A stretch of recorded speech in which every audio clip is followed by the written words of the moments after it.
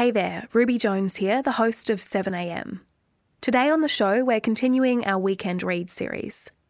Richard Flanagan, Booker Prize winner and the author of The Living Sea of Waking Dreams, will be reading his essay from the latest issue of the monthly. It's called To Be Free.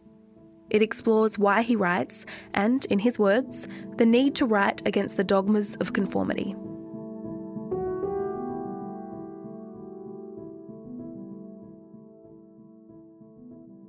Hi Richard, how are you? Good, Ruby, good. Nice to be here. So, Richard, where are you at the moment as you prepare to read this out? I'm just sitting in my writing room and we're set to go. Richard, can you tell me about why you decided to write this piece? Well, Ruby, I was asked to deliver the annual Arthur Miller Freedom to Write lecture for the New York Penn World Voices Festival. This is a very well-known lecture in America, and Penn, of course, is the organisation that famously defends writers against censorship and attack. And so the subject was a given about freedom to write, and it would have been fun to deliver it in New York, but it was instead given from my kitchen via Zoom, which was less fun. But I hope it was interesting to the American audience, and I hope it's interesting to your Australian audience. Well, I'm looking forward to hearing your piece. Thanks, Ruby. Cheers.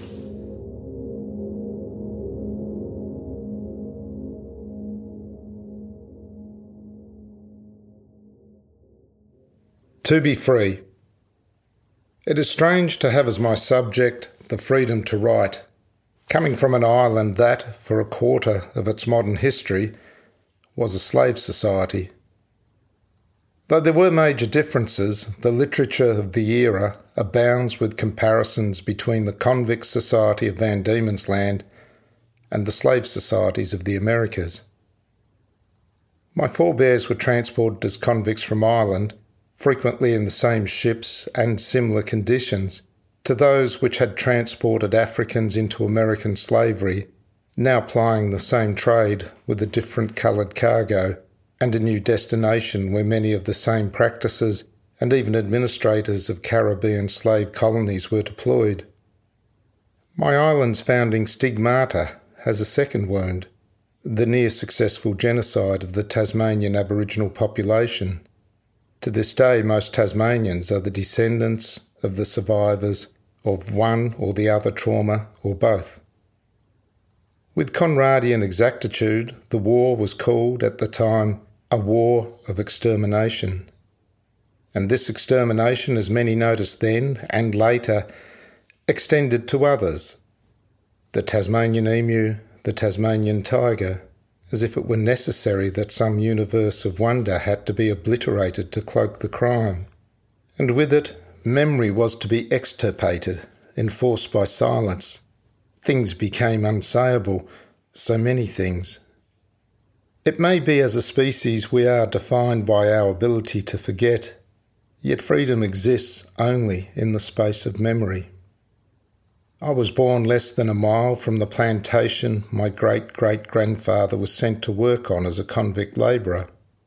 Freedom to write was at the first step a freedom to think, to conceive of oneself as a free being, a thought over a century in forming. The freedom to write is the freedom to say the unsayable, and to say it, I had to squeeze the convict blood out of myself, drop by drop, word by sentence by book. In imagining how to do that, it was often to African American writers such as Ralph Ellison, James Baldwin and Toni Morrison I turned. I discovered my island in their world. I discovered I belonged both to my small island and to the universe of literature, and I learnt that I could not deny either without denying myself.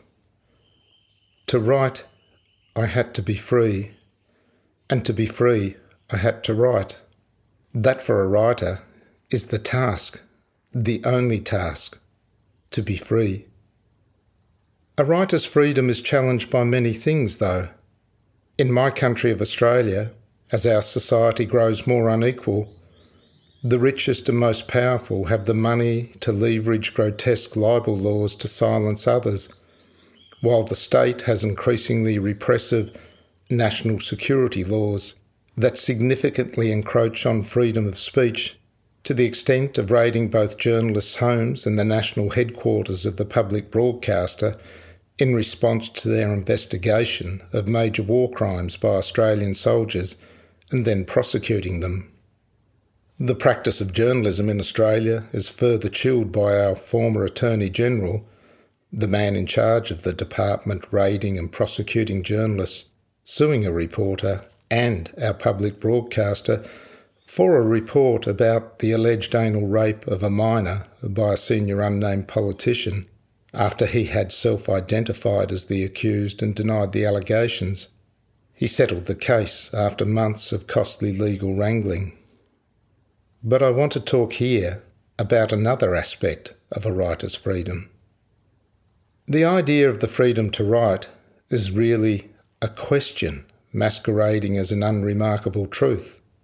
The freedom to write. But write what? Because what is at stake, what is always at stake, is finally not being free to write, but being free to write the unsayable, the thing not allowed to be said, to tear aside the shrouds of power and wealth and their accompanying conventions and orthodoxy, to describe what is.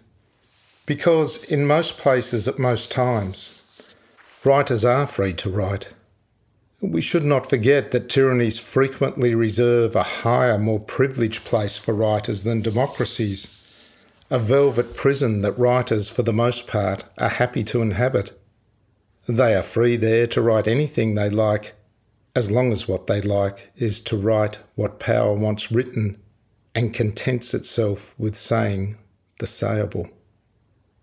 And therein lies the rub. Of the many pernicious fictions writers retail to themselves, and, given the chance, to others, perhaps the most ludicrous is that writers wish to write the truth. Of course, nothing is further from the truth than this lie, and encrusting the lie are comforting nonsenses. One of which writers are fond is that the truth carries all before it. But truth mostly serves only to carry the truth-teller to the abyss, personally and quickly. Much as they may pretend otherwise, writers, as a rule, are not such fools as to not know this. The fatal problem of Camus' Meursault in The Stranger isn't that he killed another man, but that having killed another man, he can't lie about his reasons why. And so he is executed for telling the truth. This is both moving and comic, and therefore deeply moving. It is also profoundly unrealistic. We all lie about our reasons in order that we might live, and when the going gets rough, writers and artists generally roll over quicker than most. William Hazlitt once observed that for every tyrant born, so too are 1,000 men willing to be enslaved. We might add that of that 1,000, a disproportionate number will always be the artists and the writers. And how can it be otherwise? Each of our lives is a war between, on the one hand, our need to conform so that we might have shelter, food and security, and on the other, the desire of our soul to be free. We understand both are necessary to us, but that they are frequently also irreconcilable. Our lives are a walk through the rubble that results, our character the map of our journey. Another illusion writers have is that they are the voice of their people. This idea has a long history given glorious tongue by Shelley with his injunction that poets were the unacknowledged legislators of the world.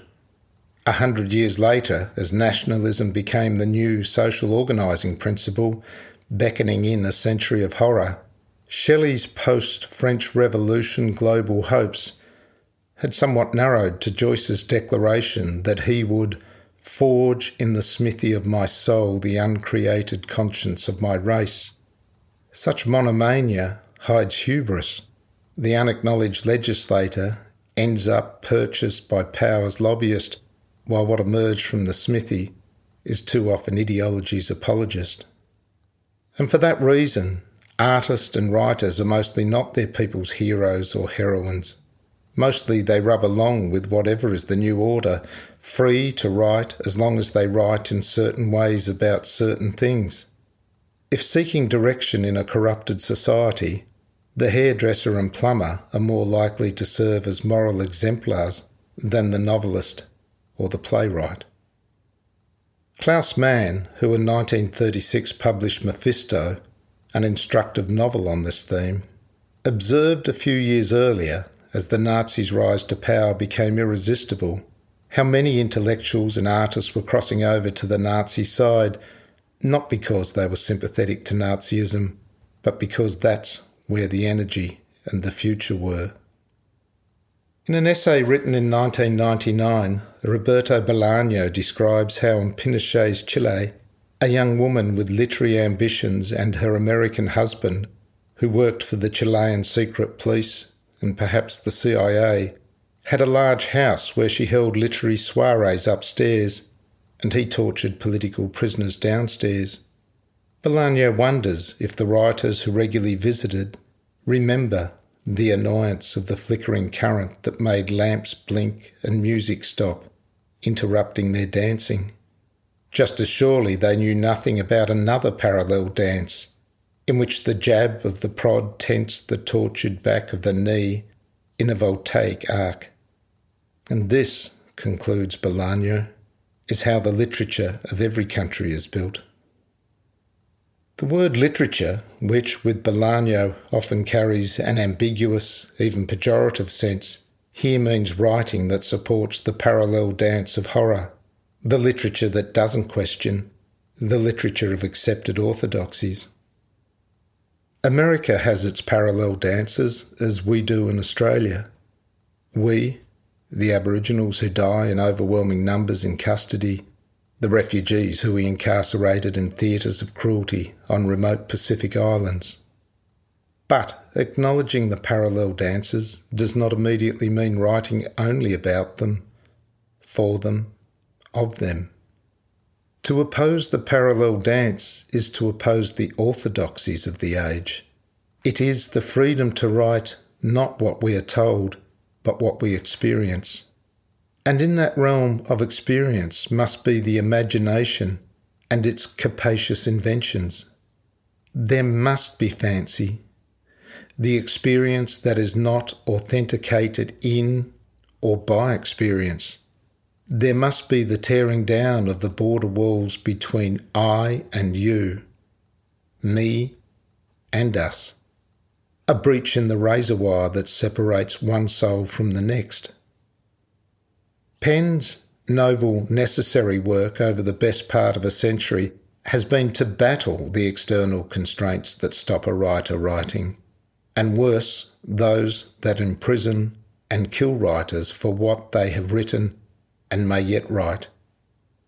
But we live in a new age. We need to recognise new forms and new ways of censorship.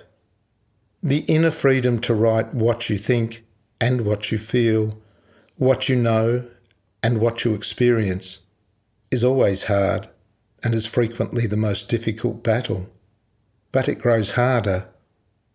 We live once more in censoring times, and what is confusing is that the new censors are not the state or state bodies. They are us. In the wake of the collapse of the Soviet Union, we wrongly believed that material progress and human freedom were twins, that the former necessarily led to the latter. But, as China so stunningly shows, you can have ever more material progress and ever less freedom. And we were blind to the erosion of our own freedom that our material progress and technological triumphs had brought in their wake.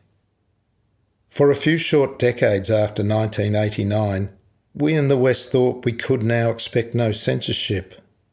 But as we grew more unequal, as we found it within ourselves to see torture as acceptable, the persecution of refugees as necessary, That silence was a precondition of tolerance.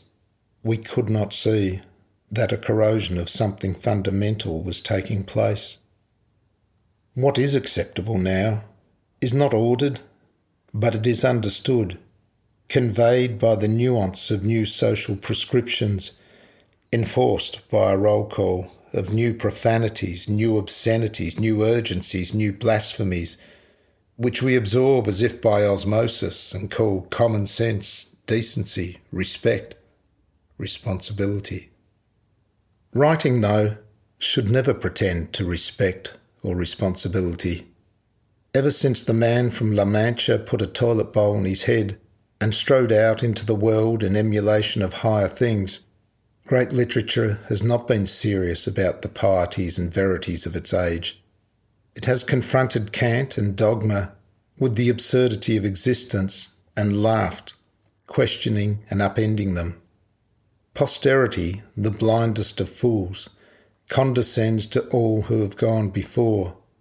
Yet Cervantes, like Voltaire, laughed at religious faith and mocked rigidly held beliefs.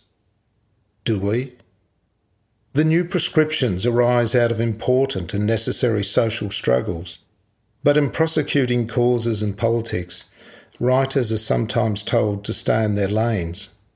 Writers who offer nuanced positions are attacked as the enemy they are not. Those who fail to observe the new road rules suffer opprobrium and shaming and are sometimes called on to publicly repent. Of course, we've always wanted work that flatters our own stupidities. But this human weakness is vastly amplified and empowered by new technologies that are, in the final instance, unaccountable except to profit and loss spreadsheets of the richest and most powerful corporations in human history. Many writers are, of course, happy to conform and, in conforming, condemn those who won't conform. They would, as Seamus Heaney had it about one of his millennia-old bog people, connive and civilised outrage, yet understand the exact and tribal intimate revenge. This too is deeply human, and yet the exact and tribal intimate revenge turbocharged by the algorithms of greed should not determine the fate of writers, nor should they be the metric by which writing is judged or created. A deeper damage is to the idea of writing itself, its capacity and desire for necessary invention, for the necessity of story and fancy, of its ability to encompass worlds to which neither the writer nor reader belong, and yet to which they find themselves profoundly joined. In this sense, the freedom to write is finally not so much a battle with the external forces, but the internal. It becomes a question of what was once called character, or the soul. It would not be presumptuous to call it a spiritual battle. And in that battle, it constantly comes up against the dogmas of conformity. It is no revelation that nationalism led to many of the great disasters of the 20th century, and not just in literature.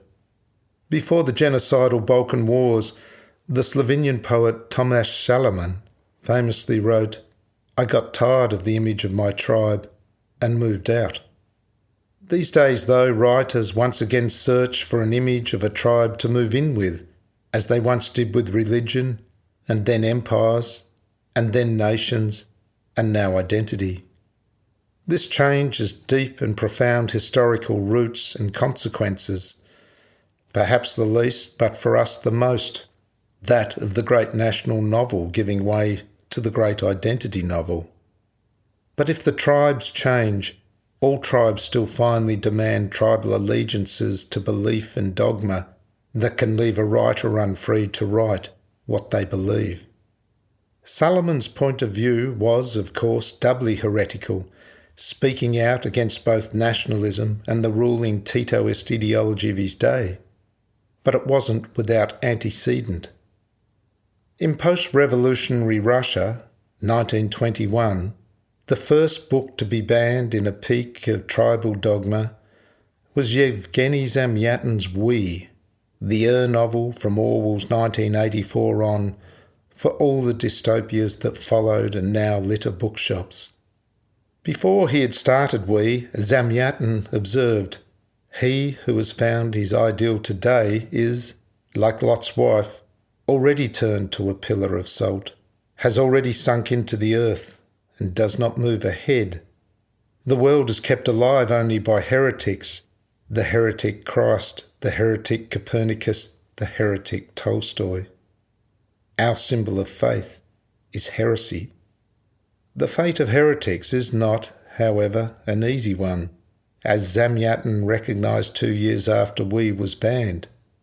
"Heretics," he wrote, "are justly exterminated, by fire, by axes, by words. It is just to chop off the head of a heretical literature which challenges dogma. This literature is harmful, but harmful literature is more useful than useful literature." Soon all that would be possible in Russia was to dedicate oneself, as Isaac Babel, in one of his best black jokes, told the Union of Soviet Writers in 1934, to the literature of silence. And then, head after head fell to Stalin's bullets, the heretic Isaac Babel's among them. We all write in the nightmare of the dark. We cannot escape our tribal impulse, our desire to conform, for their sources lies deep in our hearts as love and goodness, perhaps even deeper. But a novel, when it succeeds, takes the writer beyond their own history and character, escapes the shackles of their politics and opinions, and in the alchemy of story makes of the writer's soul that which joins one human being with all. In the end, novels, the great subversive medium, subvert not only what society thinks is right, but what the writer intends to write. Heresy allows a writer to write freely, for writing to be an act of joy that arises from the same deep place where laughter lives, countering the farce of dogma with the reality of life. And that joy, that laughter, that irreverence, that heretical impulse that begins with a toilet bowl astride a mad head, is the only way to write when faced with even the most disturbing aspects of that reality, which today appear before us as the existential crisis of climate. The writer's challenge in the Anthropocene is finding a language that encompasses hope as well as grief. In meeting that challenge, writing must be the rising note heard over the long silence of orthodoxy, the single, unsilenceable note that ascends. Such language needs to encompass hope, not because of any earnest or worthy considerations, not as a morale booster in a dark time, but because as a species it is hope that propels us forward. As individuals, it is hope that keeps us alive. Even in the lager, the inmates who lost hope were the despised. Any literature about such darkness as the climate crisis has to admit to that most human trait of life, or it is untrue to this most fundamental truth of human beings. Even that gloomiest of poets, Philip Larkin, wrote in his most enduring line, "What will survive of us is love." It was a line Larkin felt weak, and which he rued writing. Perhaps, for Larkin, the line suggested a mawkishness or sentimentality. Perhaps he felt it heretical to his harder, ossified aesthetics. But the line nevertheless outlived him, and it may ultimately be all that remains of his life's works. That what will survive of Larkin is a line that reads, "What will survive of us is love." Perhaps for any of us to write of hope, to write of love, we must learn once more to be free and embrace heresy. And for that to happen, we must every day write ourselves out of the literature of silence. We all come from something, and equally need to be liberated from that same thing. That to me is the promise of literature, that I am not one, that I am not alone, that I am free. Thank you.